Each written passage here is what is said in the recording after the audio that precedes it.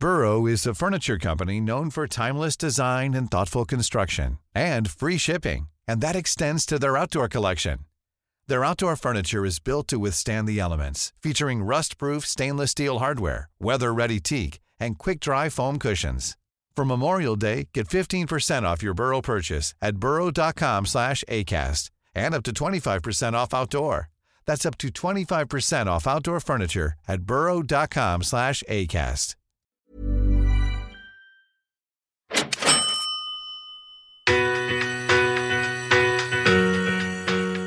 So we're identifying an area that's going to grow, not one that's already grown or one that's in the middle of its boom, but one that can grow in the future. But we're also identifying one that provides a cash flow that allows you to stay in the market until you get to that growth, just in case the growth doesn't come as soon as you would like.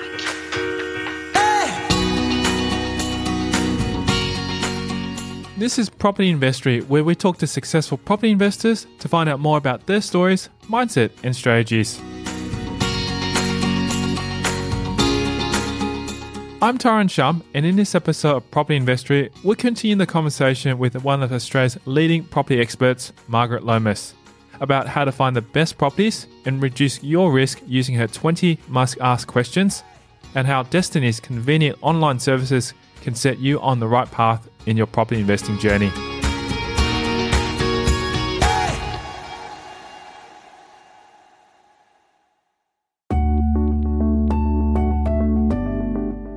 So, what held Lomas back from investing in property initially? We've always had a fierce desire to be independent financially. So when you're faced with the fact that on one side of the coin, you must become financially secure, and on the other side, you have an aversion to risk, there's a disconnect between those two sides that you've got to work out. And the way we worked that out is we sat down together and we talked about what each of us was prepared to do in terms of taking risk and where each of us needed to stop so that we could minimise the risk as well. And in doing that, we worked out that there were certain kinds of property that we would buy and certain kinds that we wouldn't buy.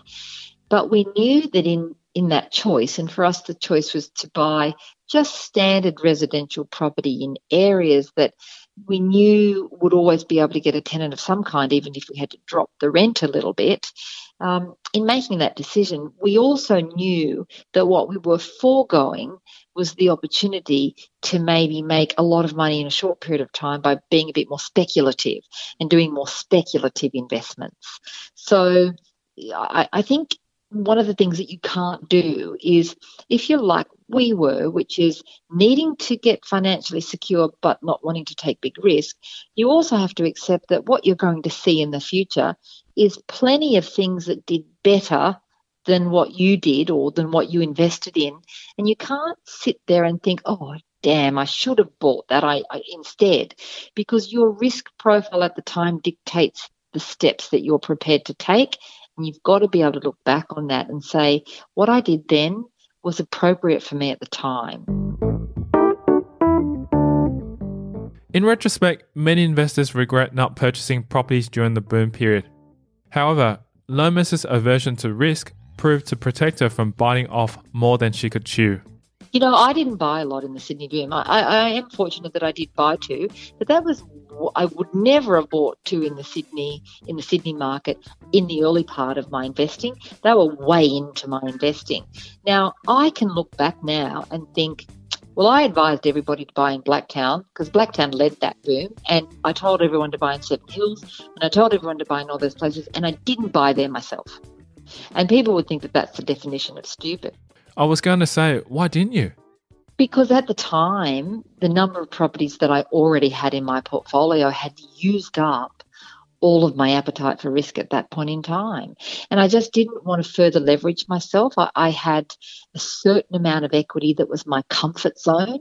So for my husband and I, our comfort level of equity was that we owned 40%. And we'd agreed on that at the outset. Now, to buy into that Sydney boom, we would have had to compromise that 40% equity that we'd worked so hard to get to, because initially we were at 20% when we did the first lot of investing. We worked really hard through debt reduction and through doing everything we could to reach that 40% level. To buy into before Sydney boomed, we would have had to compromise that, and that would have been an uncomfortable position for both of us to be in. What would have happened if that hadn't turned out for us? So it's very important that you're aware of these things and that you understand that you might not always buy in to the very best thing, and it might not be appropriate for you at the time. But as long as you identify and understand your own risk appetite, but still push yourself within those parameters, then eventually you'll end up with a portfolio that does pretty well for you. One of her mentors, although not interested in property himself, has been instrumental in developing her positive mindset. One of my mentors, I guess, is Noel Whittaker. He's been a great friend of mine for quite a long time now. And for those of the listeners who haven't heard of Noel, all you need to do is look him up just to see what a fabulous background he has. He's probably the most well-known financial advisor in Australia who wrote a book called Making Money Made Simple many years ago, and it was actually voted one of the top 100 most influential books of the 20th century. And he's done some fabulous things. And he's always been a little bit of a mentor to me. He doesn't invest in property, and we have wonderful debates about that because he hates property and says it's lousy. But I can always win a debate with him in property, and I have a lot of respect for Noel and a bedroom in his house as well, just on the side, which is great when I go and visit them. And so, he has the most wonderful and lovely family. And I must say that while Noel might not be there mentoring me all the time as such, anytime I spend with Noel always gives me that real boost of motivation. It makes me realise why I'm doing all of this. It helps me to understand my own family values, and it really gives me a good outlook on life. Apart from that, it's been very hard to get mentors because I guess Ruben and I have always been, as I said, way ahead of ourselves and always jumping ahead. It is difficult to find a mentor under those circumstances, especially when you don't have a lot of time. So we do spend a fair amount of time bouncing off each other. Ruben runs Destiny, so he's the managing director of Destiny. And while most people like to think that it's me, I definitely don't wear the pants in that business. I am the face and I am the property expert, and Ruben would definitely accede to that. But in terms of running the company, he's the one who's always done that, and he's the guy who has, a lot of good ideas on how the business should be run and structured. As a result of her husband's structuring of the business, Lomas reveals that an exciting new phase is imminent for Destiny. It all started with Destiny as a property advisor company. Against the backdrop of the fact that, if you think about it, Destiny really was that first company to ever offer, I guess, property advice in a financial advising model. So prior to Destiny, if someone was a property company, they were a property seller, really. So they'd be a marketing agent for a developer or some kind of property seller. We made the decision very early on that what we wanted to do was we wanted to advise people how to buy property using both an economic and a financial planning approach. So in other words, take the focus away from the physical asset of a property and put it onto the economics of why you should buy and where you should buy. And we wanted to provide that, and we were the first people to provide that, as opposed to providing that approach where you looked at the property itself. And so we were the first people to begin doing that, and we always promised ourselves and guaranteed our clients that we would never be on the other side and never sell property. If you think about it, somebody who advises on how you should buy property and what you should buy and then sells it to you is a major conflict of interest. So we always said we'd stay on one side, and that would be the side of the client, and we've always done that. And for many, many years, we were the only people who did that. But now it seems that every man and his dog has copied that. And everybody's doing education, and everybody's doing support, and everybody's charging way more than we charge at Destiny, but still doing it. Now, we then made the decision that, there's a lot of additional costs in a business maintaining premises all around the place. we found there became a bit of a declining demand for our services as people became more busy. Our services were very much around come to our office, meet with our advisors, come to all of our events. We would run what we called property action teams that people could join and work within a community of like-minded people to achieve their own goals while they're helping other people to achieve their goals. We did a lot of that kind of stuff, but we found that what was happening was that more and more people were sort of saying, well, I can't commit to coming in every month. I can't come to those things. And the second thing that was happening as well is that as we got bigger, I was losing a lot of that personal involvement in our clients because I just couldn't get around to all the branches. I just couldn't have that involvement with our clients. So my husband started to look at it all, and because he is a software programmer by nature and loves technology, and I do too, I might add, he started to think about ways that we could bring our services just as effectively into people's homes, but not have them have to make that big commitment to go out on a Wednesday night after work or to actually go somewhere. With this in mind, they design a way to reach out to their clients in a personalised way while adding a layer of convenience to the business. And so we've developed the new digital services, and I must say they're just turning out fabulously well. So if someone comes to Destiny now, the first thing they do is go to our website and they get to actually view a presentation that I put together. I'm lucky to own a TV studio, so I can create some really good quality video. So I put together a proposal about our services that even includes a full disclosure on what we charge, which is very cheap, I might add. So people can go and look at that, and from there decide without feeling threatened if we're right for them or not. So decide without having someone in the room with them pressuring them to sign up. That sounds good for me, or no, I don't want to have anything to do with that, and therefore they can go ahead from there. And once they've done that, what happens is they get a whole range of things. They get all of their meetings done via a fabulous web meeting tool that we've developed that after the first 2 minutes, you feel like you're in the room with that other person. So people say, well, I like face-to-face. It is face-to-face. You just face-to-face over a computer. We can do screen sharing. We can do all sorts of things. The second thing that they get is every month I now run a webcast purely for our clients, and every month it's something different. So we do, on the first month, we do a guest speaker. We've had some fabulous guest speaker, and we've just done one on small developments, actually, which was great. And the next month, we do a town spotlight where I'm telling my clients where they should be looking way before I release it to the general public and giving a good rundown on a couple of new areas. And then on the third one, we do my quarterly economic update and market update, property market update. And they happen every month. There is also a platform where clients can interact with one another and solve issues where needed. From this, it is evident that Destiny is leading the way for the future of property advising. Third thing that they get is they're involved in my cloud rooms where I run small groups of under 10.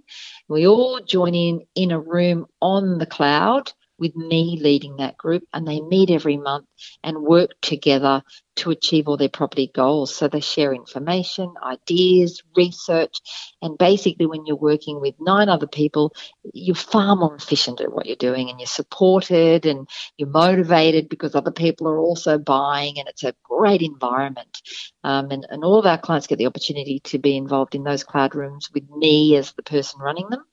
And then the last thing, or the second last thing, is Destiny Chatter, which is almost like a Facebook iteration where all clients get to come on and ask questions, and I come onto that all the time, and we solve problems, and we get everything that you can imagine happening in that. At the moment, for example, someone has a strata issue, someone else has a property manager issue, and all the other clients are all jumping in and helping each other out. It's like a forum, and it's really good. And then the last thing, of course, is Destiny Live, which is a fabulous property tracking and analysis tool that not only helps you to assess properties you're going to buy, but it completely tracks all of your personal and property financials. It produces and creates tax schedules at the end of the year to save you money with your accountant. And it's got an advisor section where We can log in and look at all your stuff and communicate with you via that advisor section and really keep on top of your financial circumstances to guide you. So I know that's been a little bit of a long description, but it's a very exciting way for us to operate. It's brought me back to my clients and it's enabled me to share all of my expertise much more openly and widely, and our clients so far are really loving it. Coming up after the break, we'll uncover the best advice Lomas has ever received in her property investing journey. You know, when one window closes, a door always opens somewhere else, even if it's a long time between the window closing and the door opening. How to reduce the risk of buying lemons with a strategy. Buy and hold, but divest bad assets as soon as you can recognise them. And that's next. I'm Tyron Shum, and you're listening to Property Investory.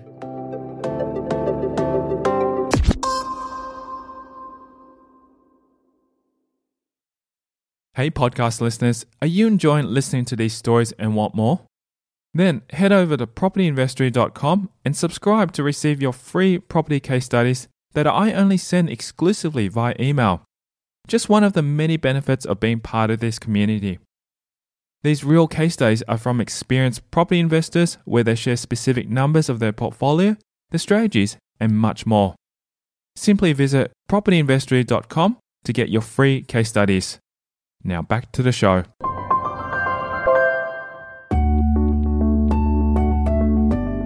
When considering the best advice she has ever received, her father's inspirational words have allowed her to tackle whatever obstacles she encounters in her journey. I've received so much advice over my life that it's very difficult to put my finger on what the best piece of advice. But I suppose many, many years ago, my father always encouraged me to believe in myself. And when the chips are down and when things are looking shaky and then when I'm not sure whether or not I can do this thing, whatever the thing is I'm doing at the time, I always think about the fact that in the past I've always made things work, and if things don't work, then I've found a way to come around from that and move on. You know, when one window closes, a door always opens somewhere else, even if it's a long time between the window closing and the door opening. So in believing in yourself, you know that you're going to handle whatever comes. I think what that does is it removes the fear of the future from you, and it's the fear of what may happen that holds many people back. I've always got an attitude that it doesn't matter what happens in the future, I will be able to deal with it in some way. As long as it doesn't kill me, then I'll be able to deal with it in some way. And so just having that belief that you can deal with whatever comes your way gives you a little bit more courage to take on whatever you're headed for. Lomas also shares with us the philosophy behind her property investing strategy, which has allowed her to build her portfolio over many years.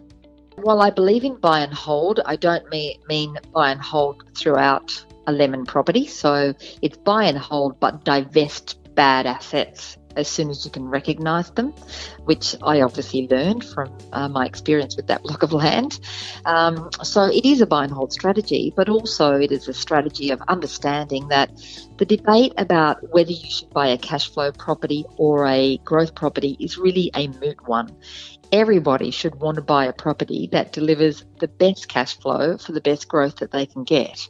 So when we're asking the 20 questions that I developed for every property investor, we're asking them with a view to being able to firstly identify an area that is going to grow in the future at some point in time, and preferably in the shorter term, but if it happens in the medium term, then that's acceptable as well. So we're identifying an area that's going to grow, not one that's already grown or one that's in the middle of its boom, but one that can grow in the future. But we're also identifying one that provides a cash flow that allows you to stay in the market until you get to that growth, just in case the growth doesn't come as soon as you would like. So I really want people to understand that nobody can tell you when a property is going to grow, but with the right kind of research, you can identify if a property is likely to grow and reduce the incidence of you buying a lemon. Talking through the steps of finding the best properties for your situation, Lomas says that it's important to locate an area which has the potential for growth. So the first thing is that finding a property is the last thing you do, and it's finding an area that you do first. And a lot of people ignore that. So what often happens is somebody sees a property that they think might be a good investment. They go back and do the research on the area and it stacks up okay. So they buy the property.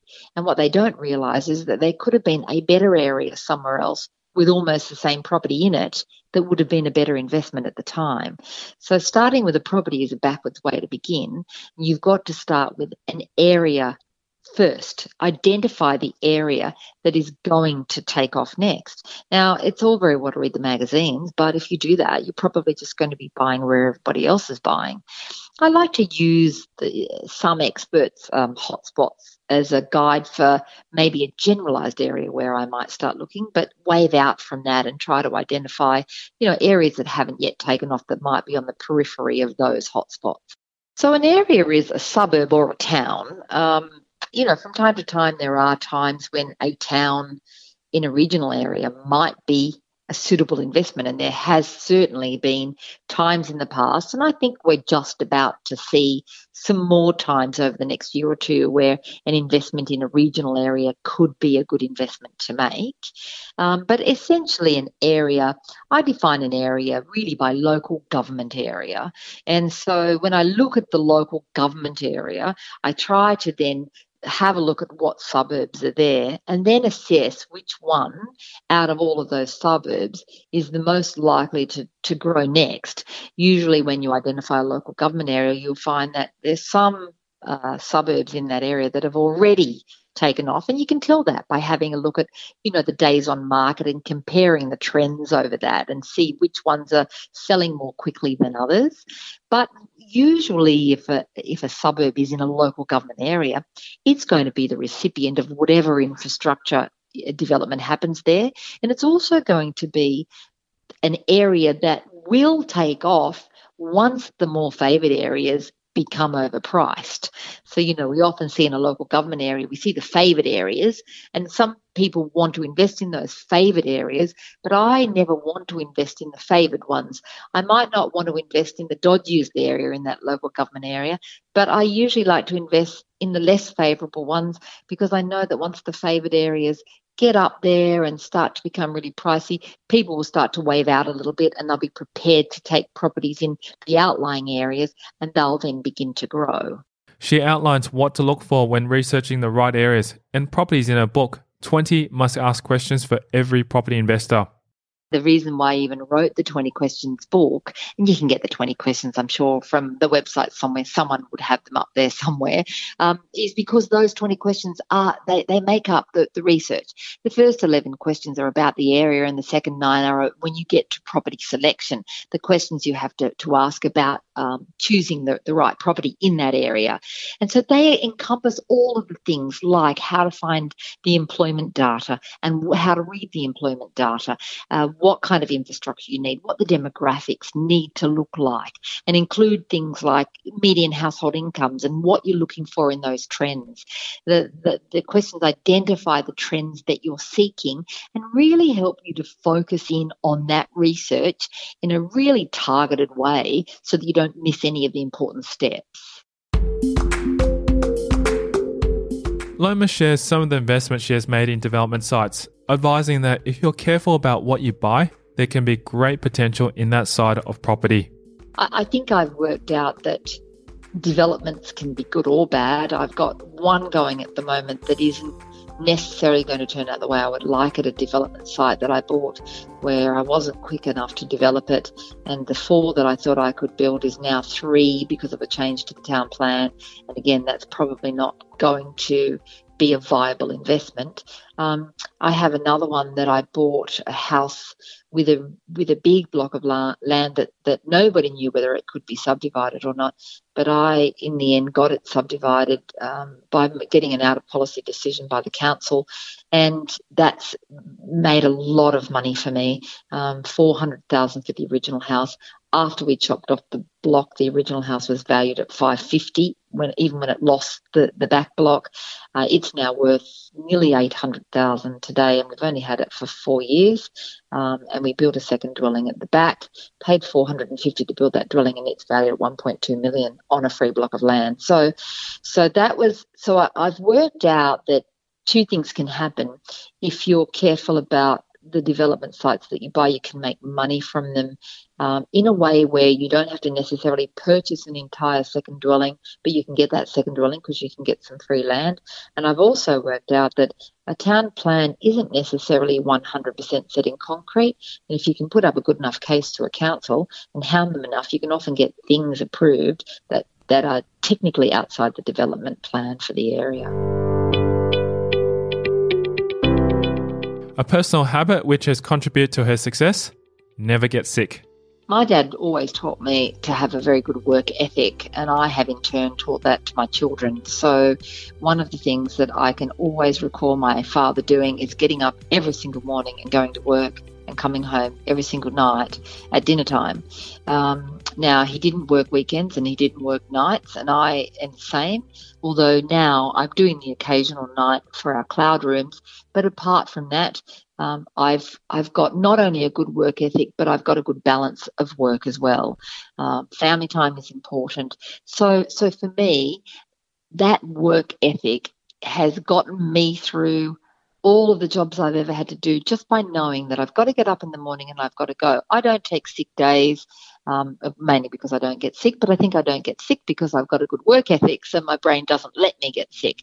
And I think just having that good work ethic then applies across all facets of your life. If you have a good work ethic, then that ethic carries through to any activity that you're undertaking or any job that you've got, and it carries through into your family as well. So, if you could speak to herself from 10 years ago, what would she say? I would say that life is going to get a lot better, because 10 years ago, I had a lot of things going on in my personal life. And so I would say hang in there, which is what I did, because things are going to get even more wonderful. My children are all grown up and they've left home now, and many parents hate that time. It's a wonderful time for me. I like having my own personal space back again, which I haven't had for a very long time. But B, I love the relationship that I have with my adult children and their families, and it's a very exciting time. So, I'm 57 now. At 47, I guess I might have feared approaching 60, but I don't now, because I'm enjoying the journey so much. Buying properties which have the potential for development in the future is an exciting prospect for Lomas. Well, one of the things that I've done with the last maybe 7 or 8 properties that I've bought is I've made sure that I've bought properties that potentially have development potential in them. So I bought properties that were good enough investments on their own, even if I did nothing else with them except just rent out the house, but also had the opportunity to develop them in the future. Now, I've just come through doing 2 of them. So I've taken 2 duplexes, so that's 4 separate rentals altogether, but it was 2 and 2, and down in South Australia, and I've demolished them and turned them into 4 and 4. So I've just taken 2 old duplexes and turned each lot of duplexes into 4 new units, and that was actually quite exciting doing that, and there's a lot more of that now that I really want to do. I've gained a lot of confidence through doing that. I've decided to write a book along with Peter Kalithos about the journey, the property development journey, because nobody's written one yet, and it needs to be written. So that'll be great guidance for people who want to do small property developments. But I've got plenty more sites now that I can look at with a development eye, and that's what I want to be doing for the next 10 years.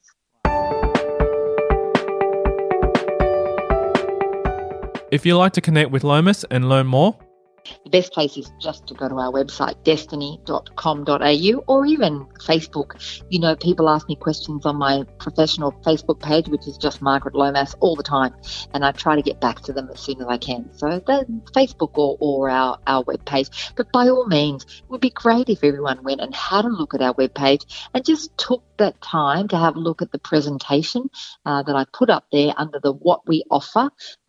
It's the What We Offer tab on my website, because it's just worthwhile finding a little bit more about what we can do at Destiny.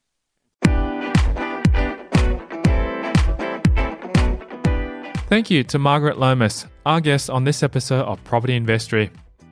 If you'd like to learn more and hear about her journey, then visit our website at propertyinvestory.com. Simply type in the search bar Margaret Lomas and select that episode to learn more about her story. Also, if you haven't subscribed to receive your free property case studies that I only send out exclusively via email, you can text me your email address to 04 99 88 10 40 to subscribe. These real case studies are from experienced property investors where they share specific numbers of their portfolio, the strategies, and much more. Simply text me your email address to 04 99 88 10 40 to get your free case studies. Thanks for listening.